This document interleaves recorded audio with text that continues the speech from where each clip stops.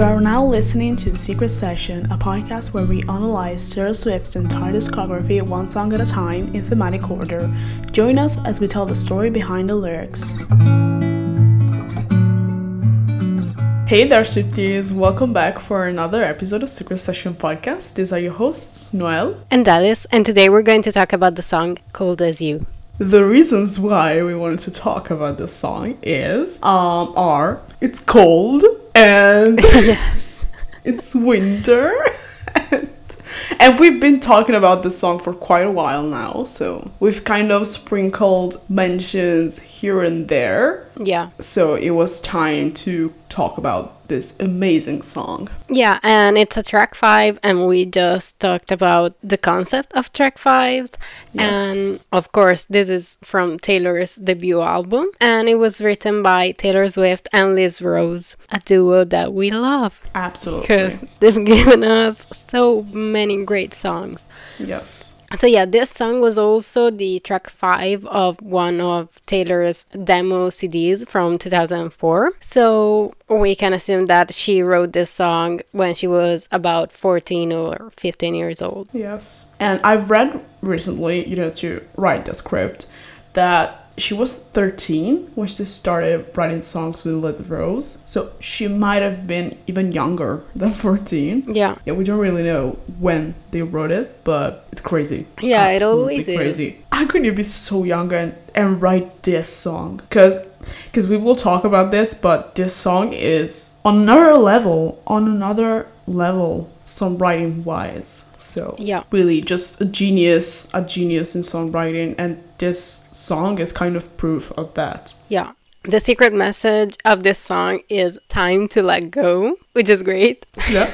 Yeah, because it's a concept that kept coming up in her music, and we've talked about this quite a lot, and I think that the song It's Time to Go really expresses this it concept. sums up pretty much. It's the song about moving on, basically, from different situations. Taylor told Rolling Stone that this one is her favorite song on the album, and about this song on her website she wrote, I read the song with Liz, and I think the lyrics to this song are some of the best we've ever written. I agree, Taylor. It's about the moment where you realize someone isn't at all who you thought they were, and that you've been trying to make excuses for someone who doesn't deserve them, and that some people are just never going to love you. We were halfway through writing this when I started singing, and now that I'm sitting here thinking it through, I've never been anywhere cold as you. just so great.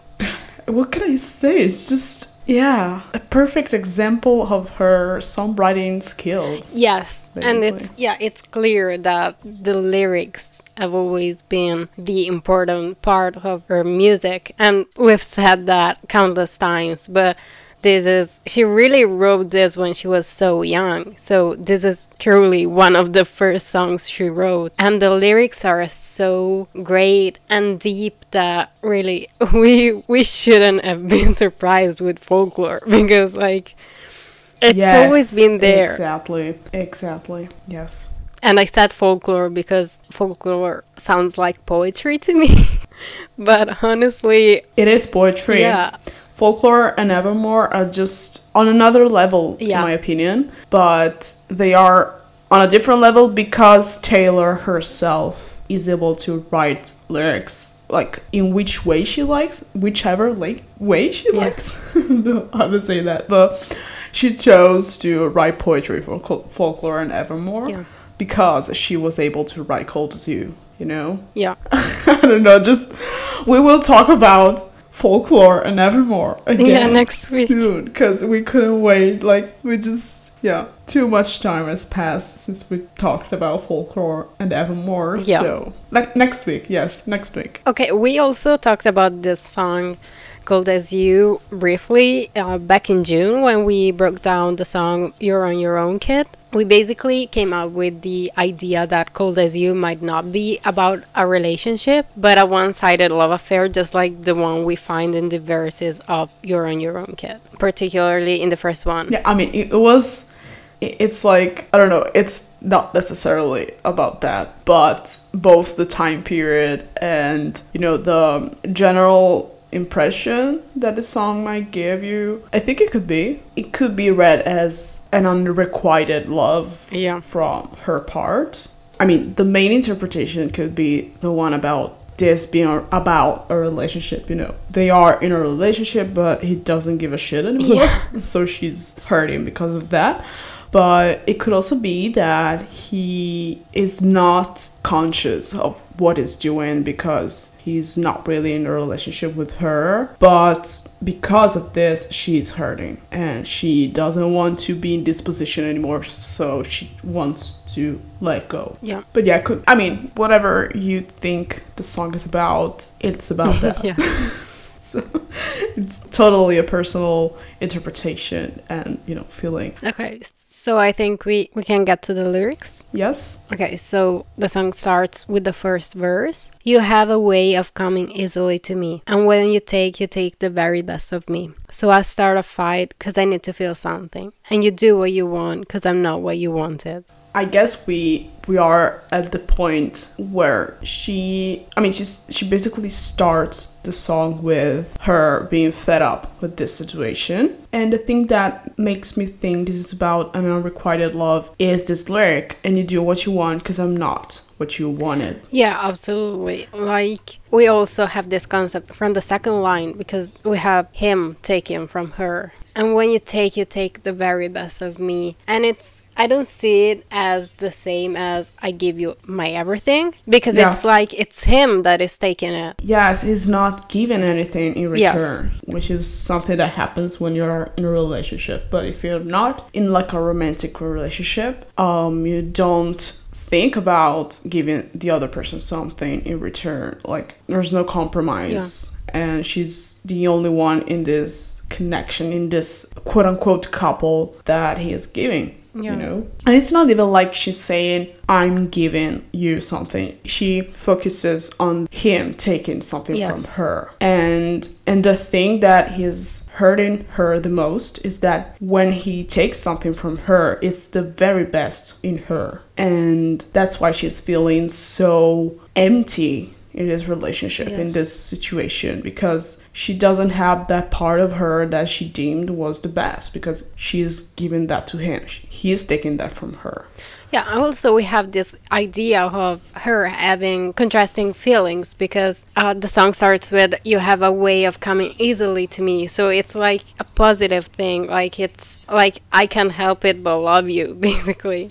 But then we have the other side, and it's the side that he really doesn't care about her, or at least not as she would like to. And so we have this two contrasting feelings, because she loves this other person, but at the same time loving him is hurting her, or at least that's what I got from here. Yes. And so she starts a fight because she needs to feel those strong emotions. So like she's trying to get those strong feelings from somewhere else.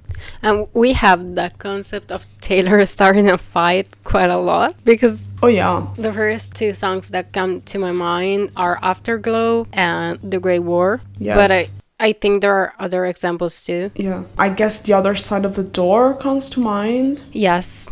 Yeah, I feel like it's a very fearless concept, her fighting just to feel something. Yeah, but and it makes sense. By doing so, she's hurting the other person. But in this case, she's not fighting to hurt him. She's fighting for herself. She's fighting because she wants to feel something other than emptiness, because it's taken so much from her. She wants to find herself again, and she thinks that fighting would be the answer, but it's not really. Like, the answer would be to let go, and she recognizes that in the end. But and in this fight, I guess he's not really clicking, like he's not fighting back. He just does what he wants, because anyway she's not what he wanted anyway. She doesn't hold a candle to this guy in her mind, in his mind, sorry. And I mean, she wasn't worth It's like she wasn't worth He the wasn't fight. worth. Yeah. He's not worth it. No, And he's I'm glad not. that Like she I was saying, recognizes in his mind, she wasn't worth it. she's not. Yeah, okay, yeah. But anyway, he's the one who's not worth it. Yeah, of course. I But mean, yeah, we if we- agree on that. Yeah, but if we, I mean, we didn't say this, but we do think that, I mean, we said this back in June, but we do think that You're on Your Own Kid is about a very, very young crush that Taylor had when she was, 13, 14. And that crush, historically, could be that famous Drew from Teardrops on My Guitar. Yeah. And I think that could be the same guy here, but she's in a very darker place mentally, and so she cannot help but see him as this dark, twisted, careless boy, who just doesn't see her in the same way she sees him. And yeah, I think that's where we're at, basically. Yeah. Okay, then we have the chorus. Oh, what a shame, what a rainy ending given to a perfect day. Just walk away and not use defending words that you will never say. And now that I'm sitting here thinking it through, I've never been anywhere cold as you. It's poetry. Absolutely poetry. Yeah. Like, so it's interesting that we have the rain theme again. We've talked about that at the beginning of this year. So if you want, you can check that out. But it's interesting because we know that Taylor loves rain, but in this case, she is using the rain in a traditional way, I would say, because it's like the thing that ruins a perfect day. And so the perfect day here could be their relationship, if there ever was one. But, she was 13 or 14, and so it's like, at that age, everything's different. Like, yeah, even if it were really like a relationship, it's not like the same relationship you would have at 18 or 19 or no, 25, absolutely no. But it's still like everything at that age is huge, like greater than anything else. Of course it is. Also because it's probably one of the first times you're feeling that way, and so it's kind of overwhelming. Like, I remember when I was 12 and my then boyfriend broke up with me, I was destroyed. Like, who was this boyfriend? I can't remember. I don't want to mention him. Really not a person worth it. But at the time it wasn't even cute. Like, but it's okay. You were 12. It's not like but at the time it felt like so important, and I don't know, I was so heartbroken, and I remember that I was like, no, you don't get it, like, and it was important. Now that I think about it, I'm like, screw that.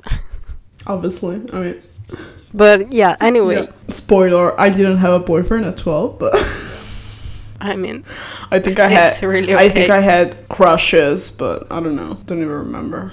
Probably it was like the situation where every friend of mine who was a girl was like every week, oh my god, I love this guy, he's so cute, and he was like, in the class, and I was like, yeah, he's cute too. So it was like I was compelled to say that I had a crush on this guy. Okay. But I don't think I did, Oh, I had a crush on a different guy like every week. I remember that.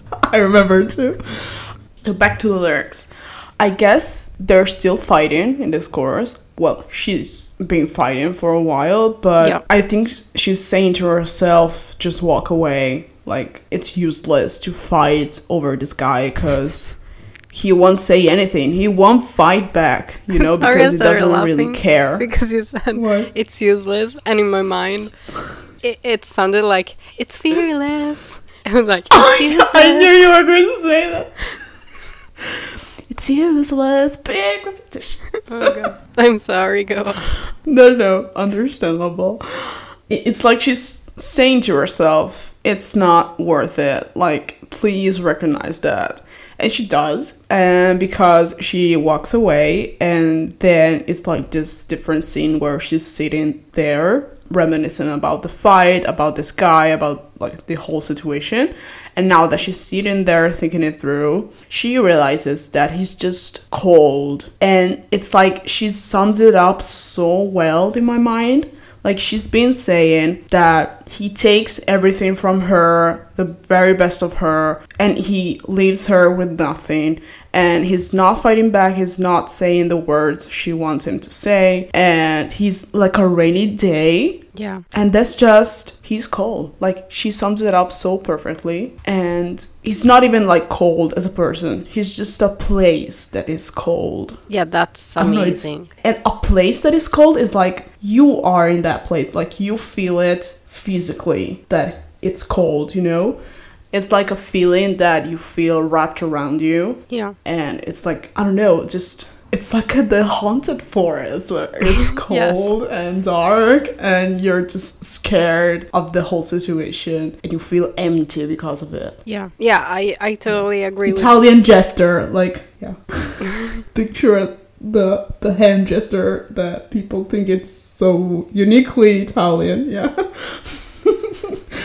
Okay. Yeah, it's that concept of also him not being a light in her life. Him having this like bad aura that... Yeah, that's it. It's a bad aura. Yeah. And we have a parallel with Coney Island with the lyrics, I'm sitting on a bench in Coney Island wondering, where did my baby go? And it's like she's asking herself, where did that boy that I thought I knew go? Yeah.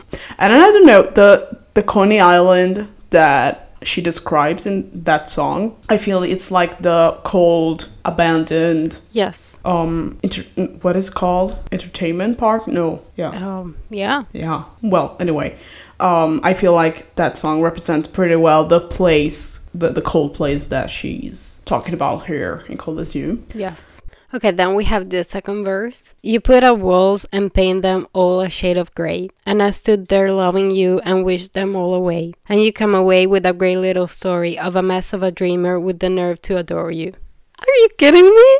It's just perfect. Perfect. Like, stop sleeping on this song, because what are these lyrics? No, it's just too much. It's like, how do you come up with this when you're 13? It's like, oh yes, God. That's... I cannot even fathom my that. Comprehension. Like beyond our comprehension. Like, yeah, it's too just much. that. It's too much.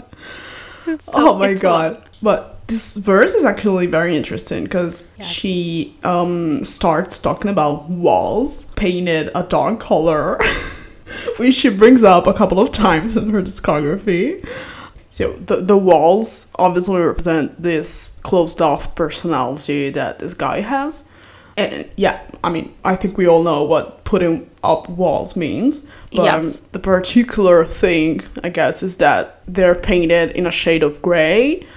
And we have a couple of parallels with this. From Everything Has Changed, and all my walls stood tall, painted blue, and I'll take him down, and open up the door for you. And then from Dear John, you paint me a blue sky, then go back and turn it to rain, which is interesting. Yeah. We gotta talk about Dear John, what the fuck. I mean, we had in plan to talk about Dear John and would've, could, should've. We just didn't come around to it. But yeah, life changed with 1989 Terrace Version announcement, but yeah.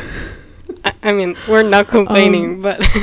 No, of course. No. We just had a schedule and we didn't. Our plans changed for a good reason. Yes. So, while he's there with his walls all around him, she was standing there loving him and just... Yes. And she hoped, she wished that her love could take them down, you know? Yeah, she was still there hoping that he would open up to her and that he would let her in, maybe? Which is also kind of the concept we talked about in our All You Had to Do Was Stay episode. Yes.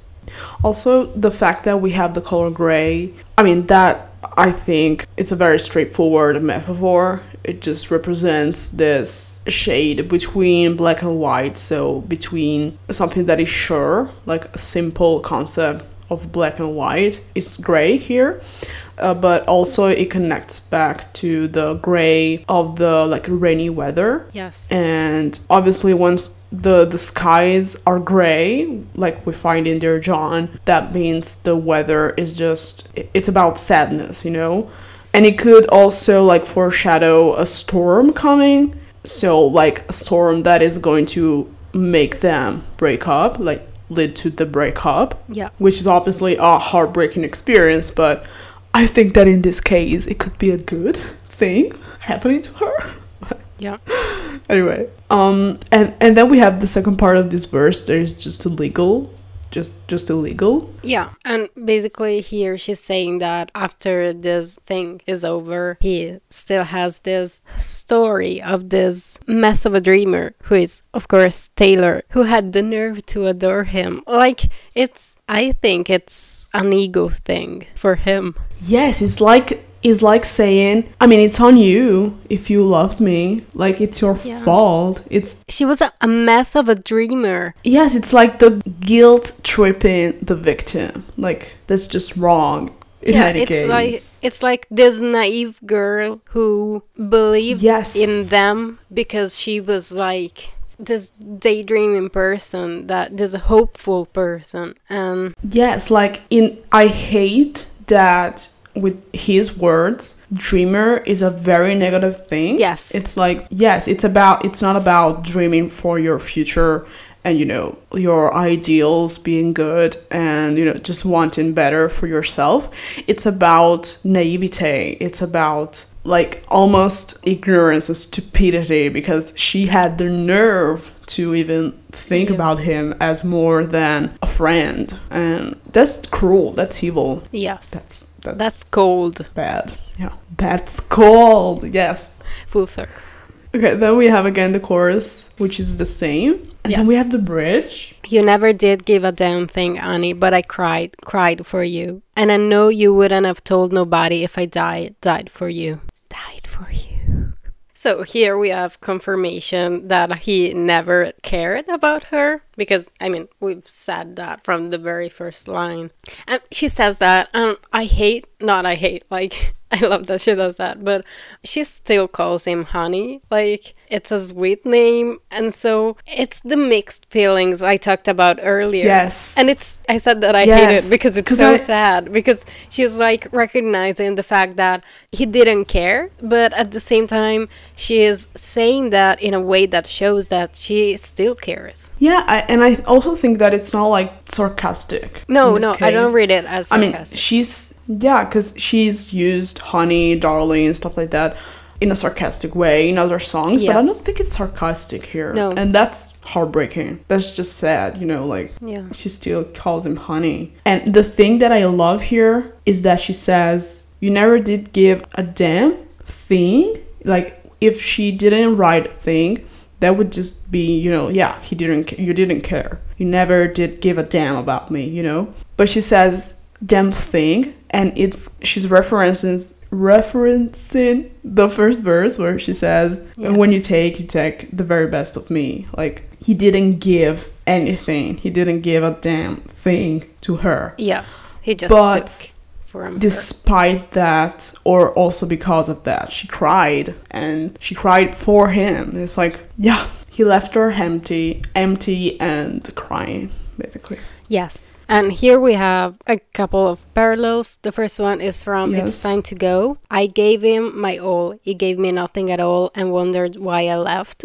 Then we have another one from I Don't Want to Live Forever. I gave you something, but you gave me nothing. What is happening to me? And then from All of the Girls You Loved Before, crying in the bathroom for some dude whose name I cannot remember now. Which is different, obviously. But yes. I just hope that she will come to that, about this guy from Cold Listen, it's been like 20 years. Yeah, like almost. Seriously. Wait, 20 years. Seriously, been 20 years. God, so, really 20 years. I hope she doesn't remember his name.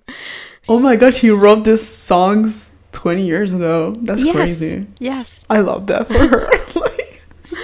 Yeah. But yeah, and then we have the fact that if she had died for him, he wouldn't have told anybody because he didn't give a shit. Doesn't give a shit. Yes. And here we have a parallel with Peace. It's a parallel, but it's actually an evolution of this feeling, because the lyrics are, all these people think love's for show, but I would die for you in secret. And it's an evolution. In Peace, she hopes that is enough. Yes. she's not expecting him to say, and I would tell people that, you have died for me in secret, but no, wait, I don't know if that's the case.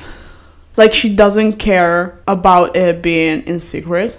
I think she doesn't care in PS. She doesn't care about other people's opinion. And it's also the same concept that we have in the song Call It What You Want. Like, she's telling people, call it what you want, I don't care. I know what this relationship is. So I think that's the feeling that we have in PS. But also she wrote PS when she was 30 years old. So, I mean, of course, you have a different way to approach relationships, because it's like, just normal. That's growth, maturing, and having your priorities change. Yes, but here she did care about other people's opinions. Mm-hmm. And then we have the outro, I guess, which is basically the chorus again, but with a change in the lyrics, because here we have the lyrics, every smile you fake is so condescending, counting all the scars you made. So, like, he's showing her this fake pity. Yes, condescending means that, right? Like, I think so. Yeah. No, wait, I don't know exactly what it is. Like, I have a meaning in my mind, but I don't know if it's the right one.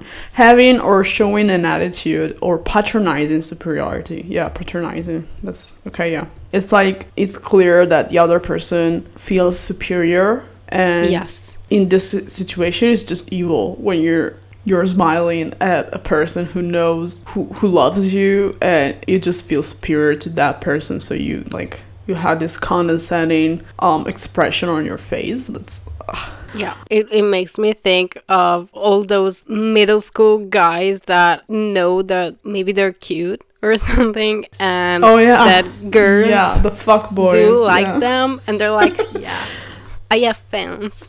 Yes, and those are like the worst kind of people who grow up, and like, I know that those fuckboys that I had in class in middle school just are awful people now. Like, I know that because it's like a known fact. So yeah, stay away from those fuckboys, girls. Like, not worth it. Yeah, absolutely.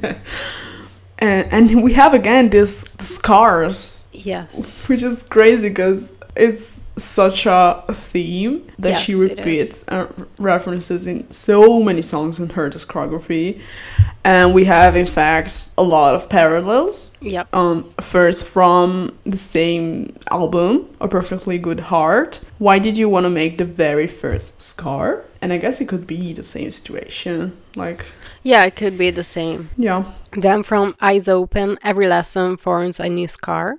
And I think that's exactly what's happening here. Yes. Like, all the scars he made on her are just lessons that she's learning from, and she doesn't want to repeat that situation ever again because it was so hurtful. Yeah.